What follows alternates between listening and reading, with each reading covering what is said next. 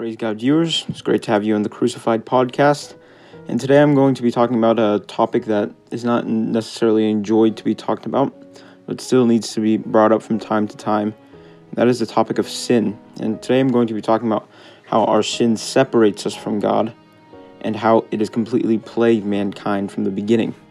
And to do this, I'm going to simply just go through a history of sin and show us how bad it is for mankind before us and now even today with us here.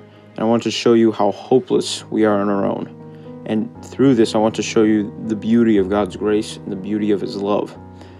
And I'm not going to be bringing you any amazing theology, but I'm simply just going to be showing the gospel of Christ with the eyes of knowing that we're sinners. So let's get in. And to begin, I would like to first define what sin is.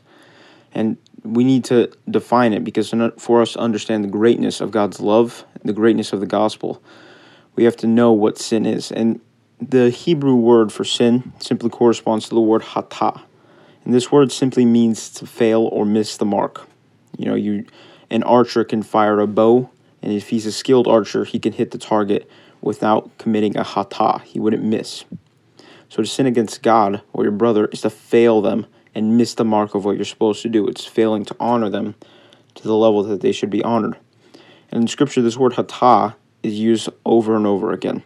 We can see that everyone who began from Adam, this hatah has completely plagued everyone. Sin and failure is just completely everywhere. And so to begin, I would like to go to Genesis 3:6-7. And this is, of course, the story of Adam and Eve when they defied God and went on their own path. And it says, "So when the woman saw that the tree was good for food, and that it was delight to the eyes, and that the tree was to be desired to make one wise, she took of its fruit and ate. She also gave some to her husband who was with her, and he ate. Then the eyes of both were opened, and they knew that they were naked, and they sewed fig leaves together and made themselves loincloths." So here, of course, we see, as we know from Sunday school, the first sin was committed, and they, of course, ruin everything through their pride. They get kicked out of the garden, and they are waiting their death to come. And they are no longer in the presence of God, and things are just ruined. And through this one sin, some even may call just a small sin, everything was ruined. Like they lost everything. And that helps you see that how much God hates sin. Just through one man's sin, just one sin, everything is ruined. And that sort of sets the stage of how much God hates sin and how much He loves obedience. And so moving on to the story, we move on to Cain and Abel. And moving on to Cain and Abel, we see these two brothers, and we hope maybe this disease of sin will stop with them, that their parents were the only ones who would sin, and Cain and Abel would begin a new generation that would, stop sin. But of course, no, Cain kills Abel through jealousy and his pride, and this plague of sin continues to the entire world, and it does not stop. And so we go on to Noah, and as we know in Noah, the time of Noah, everyone is just completely lost. There's wickedness everywhere, and God hates it. And so God separates one man and his family, Noah, and He wipes out the entire world with a flood, as we all know. And we think that maybe through this flood, sin is gone. All sin died with, the rest of the world, and Noah will be the start of a new generation that will help everyone, that will help the rest of mankind, run from sin. But as we know, if we continue the story, that's not what happens. Noah continues to sin. He makes a vineyard, he gets completely drunk, and then even one of his sons mock him, and sin does not stop with him, and it continues. And so we go on to the story of the Bible, and we get to one man named Abraham. Now, God chooses Abraham out of everybody, and He says this man will be the beginning of a nation separate from God. And that nation, of course, is Israel, and we have some hope in this man that sin might stop with him. Abraham is going to be a new beginning.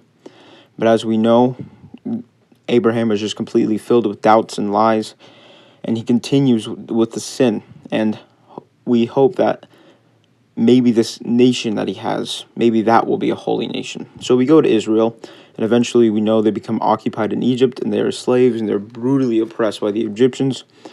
So God, through His mercy and His grace, He saves them from their bondage through Moses. And again, as a new reader, you may think that because of what God has done to the Israelites, they will never sin again and sin will be destroyed. But we realize again that is not the case. Israel goes on to serve idol, fail, and sin against God. Even Moses does this. And, sin does not stop. And we go on. Israel offers holy sacrifices, holy creatures, as God commands them to. But as we read in Hebrews, the blood of bulls and lambs is not enough to cleanse our sin. We need something greater. So these sacrifices, although we do as God commands, it's not enough to take our sins. So we go on to the story. Maybe if God gives them judges, then sin will stop. So God gives them judges, but as we know, the judges just become way worse than Israel. The sickness of sin, you can see it in their lives so well, and it just ruins them. And then we go on, maybe give them a king. That will maybe straighten their ways. But no, the same thing happens with the kings. They just become evil. And even David, a man after God's own heart, he was a murderer and an adulterer. So, again, sin does not stop. So maybe a prophet of God can help them and heal them. Well, they'll just kill the prophets. And this cycle continues for years, and no one is safe from the disease of sin.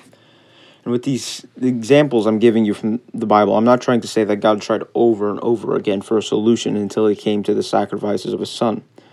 No, we see from the beginning, right when Adam and Eve sinned, God told them that he would send someone who would crush the head of the snake, and that man is Christ. But the reason I bring this up to you is to show that nothing we can do anything against sin. We are completely hopeless. We are sheep going towards the shearer. Everything that man had could not clean them from their sin. And the issue is not that we've only sinned once, which would still be enough to send us to hell. But all we did was sin. We were under the domain and control of sin. And going forward, we continually see the damage that sin has on the world. And Israel continues to be defeated and occupied, and nobody can live to the great standard of God. And all this sin that is happening in the world, it's sort of like a leprosy that has plagued the world. It has plagued the entire nation of Israel.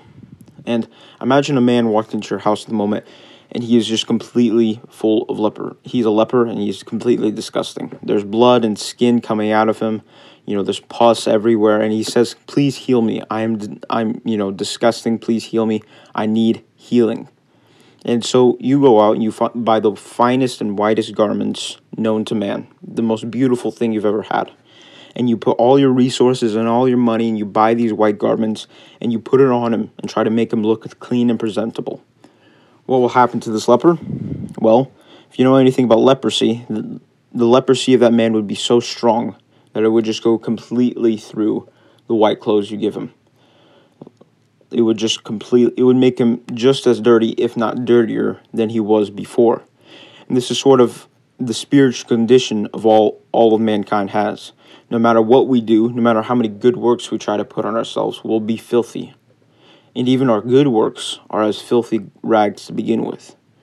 So it almost seems impossible to reunite God and man as it was in the beginning in the Garden of Eden. And when we go into the New Testament, this is exactly what we see Paul emphasizing to the Romans.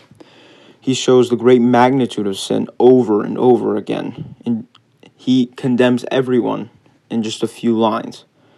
As we see in Romans 3:9-10, "What then? Are we Jews any better off? No, not at all. For we have already charged that both Jews and Greeks are under sin, as it was written, none is righteous, no, not one." And this short amount of scripture is enough to condemn every man. With the simple fact that Paul just presented to us is enough to send everyone to hell if they do not have Christ. Because God is just, and this just shows how much he hates sin and our wickedness. But even with these two verses being enough to condemn everyone, Paul goes on to drill this point in, as we see Romans 3:11-18. "No one understands, no one seeks for God, all have turned aside together, they have become worthless, no one does good, not even one. Their throat is an open grave, they use their tongues to deceive, the venom of asps is under their lips, their mouth is full of curses and bitterness, their feet are swift to shed blood, in their paths are ruin and misery, and the way of peace they have not known. There is no fear of God before their eyes." And Paul keeps going, giving this statement, and even more in this chapter and in this book, Paul just shows everyone that they deserve hell, and he just continues to drill it in that we are sinners, and we can do nothing. And Paul even, goes back to Adam and Eve too in Romans 5:12. He says, "Therefore, just as sin came into the world through one man, death through sin, and so death spread to all men because all sinned." Everyone has sinned. Everyone has fallen short of the glory of God. And these statements are true for everyone. And it's quite amazing how much Paul just drills it in. And the reason I believe he drills it in is because he wants to make sure everyone knows that they are condemned. If he just said that there's none righteous, no, not one, that would be enough. But he continues to go on. Because immediately when you say everyone has sinned, there's always someone who jumps up and yells, "Amen." Get those sinners, get those people who are unrighteous. But no, Paul says, even you are a sinner. You are a sinner. Even the Pharisees, the people who were considered the most holy in the time, Jesus said, no, you are sinners. And Paul just continues through the Holy Spirit to condemn everyone. And when reading this book, it might be a little sad when going through it. But Paul then brings us the joy, the reason we are Christians, the reason we live and we breathe. And that is found in Romans 3:21-26. And this is arguably one of the greatest passages in the Bible. And it is, "But now the righteousness of God has been manifested apart from the law. Although the law and the prophets bear witness to it, the righteousness of God through faith in Jesus Christ for all who believe. There is no distinction, for all have sinned and fallen short of the glory of God, and are justified by his grace as a gift, through the redemption that is in Christ Jesus, whom God put forward as a propitiation by his blood to receive by faith. This was to show God's righteousness, because in his divine forbearance he has passed over former sins. It was to show his righteousness at the present time, so that he might be just and the justifier of one who has faith in Jesus." Amen. Now, many scholars and theologians, as I said, claim this to be the most important passage in all of Scripture, because on one hand it shows us the absolute filth that everyone has sinned, but on the other hand it shows that Christ was a propitiation for us. He took our place, and now we have everlasting life, and that is why we have joy today as Christians. It is not because we made ourselves great. It's not because we've mustered up all our holiness and now we can be in God's presence. No, it's because of what Christ did on our behalf. And this is why God was able to save Noah from the flood. It was why God was able to call Abraham his friend. It was why David was a man after God's own heart.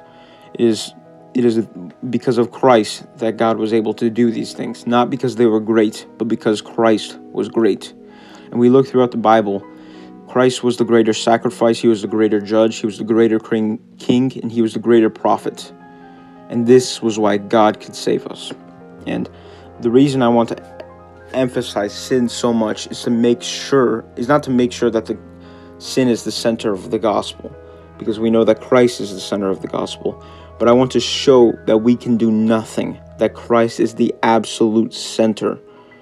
And I would like to read one last passage. It is Joshua 24:11-13. "And you went over the Jordan and came to Jericho, and the leaders of Jericho fought against you." And then going down to verse 12, "And I sent the hornet before you, which drove them out before you, the two kings of the Amorites. It was not by your sword or by your bow. I gave you a land in which you had not labored, in the cities which you had not built. And you dwell in them. You eat of the fruit and vineyards and the olive orchards that you did not plant." We did nothing. Israel won over and over again, not because they were a great nation or because they had a great military. It was because they served a great God. And I'd like to read one last quote. It's by Paul Washer. And it goes, "If salvation was 99.9% Jesus and 0.1% us, we would all be damned. If you were in the full course of your life to take only the finest seconds of piety, your finest second of self-sacrifice, your finest second of worship, only that, and put it on a scale, it would only earn you hell. We have only one boast. One boast is in Jesus Christ our Lord." Now I know that probably all of you know this, and I'm not shocking any of you. But I hope that this message today will reorient you on the gospel to show you what the gospel is that we are sinners, and Christ ripped you from your sin and made you separate for him and made you holy for him. And none of what I'm saying today is going to make me anything to you if you do not go and seek it for yourself. Like to read one last passage. Psalm 34:8. O taste and see that the Lord is good. Blessed is the man who takes refuge in him. Nothing I said today will mean anything if you do not go out and taste and see this for yourself. Go for yourself. Lock yourself in your prayer closet. Read the Word of God. Taste and see that He is good. And the goodness of Christ, the streams of living water that Christ talked about, you will see that in your life. Go and seek Him for yourself, and you will find Him. May God bless you, and may you continue seeking the Lord Jesus Christ. Amen.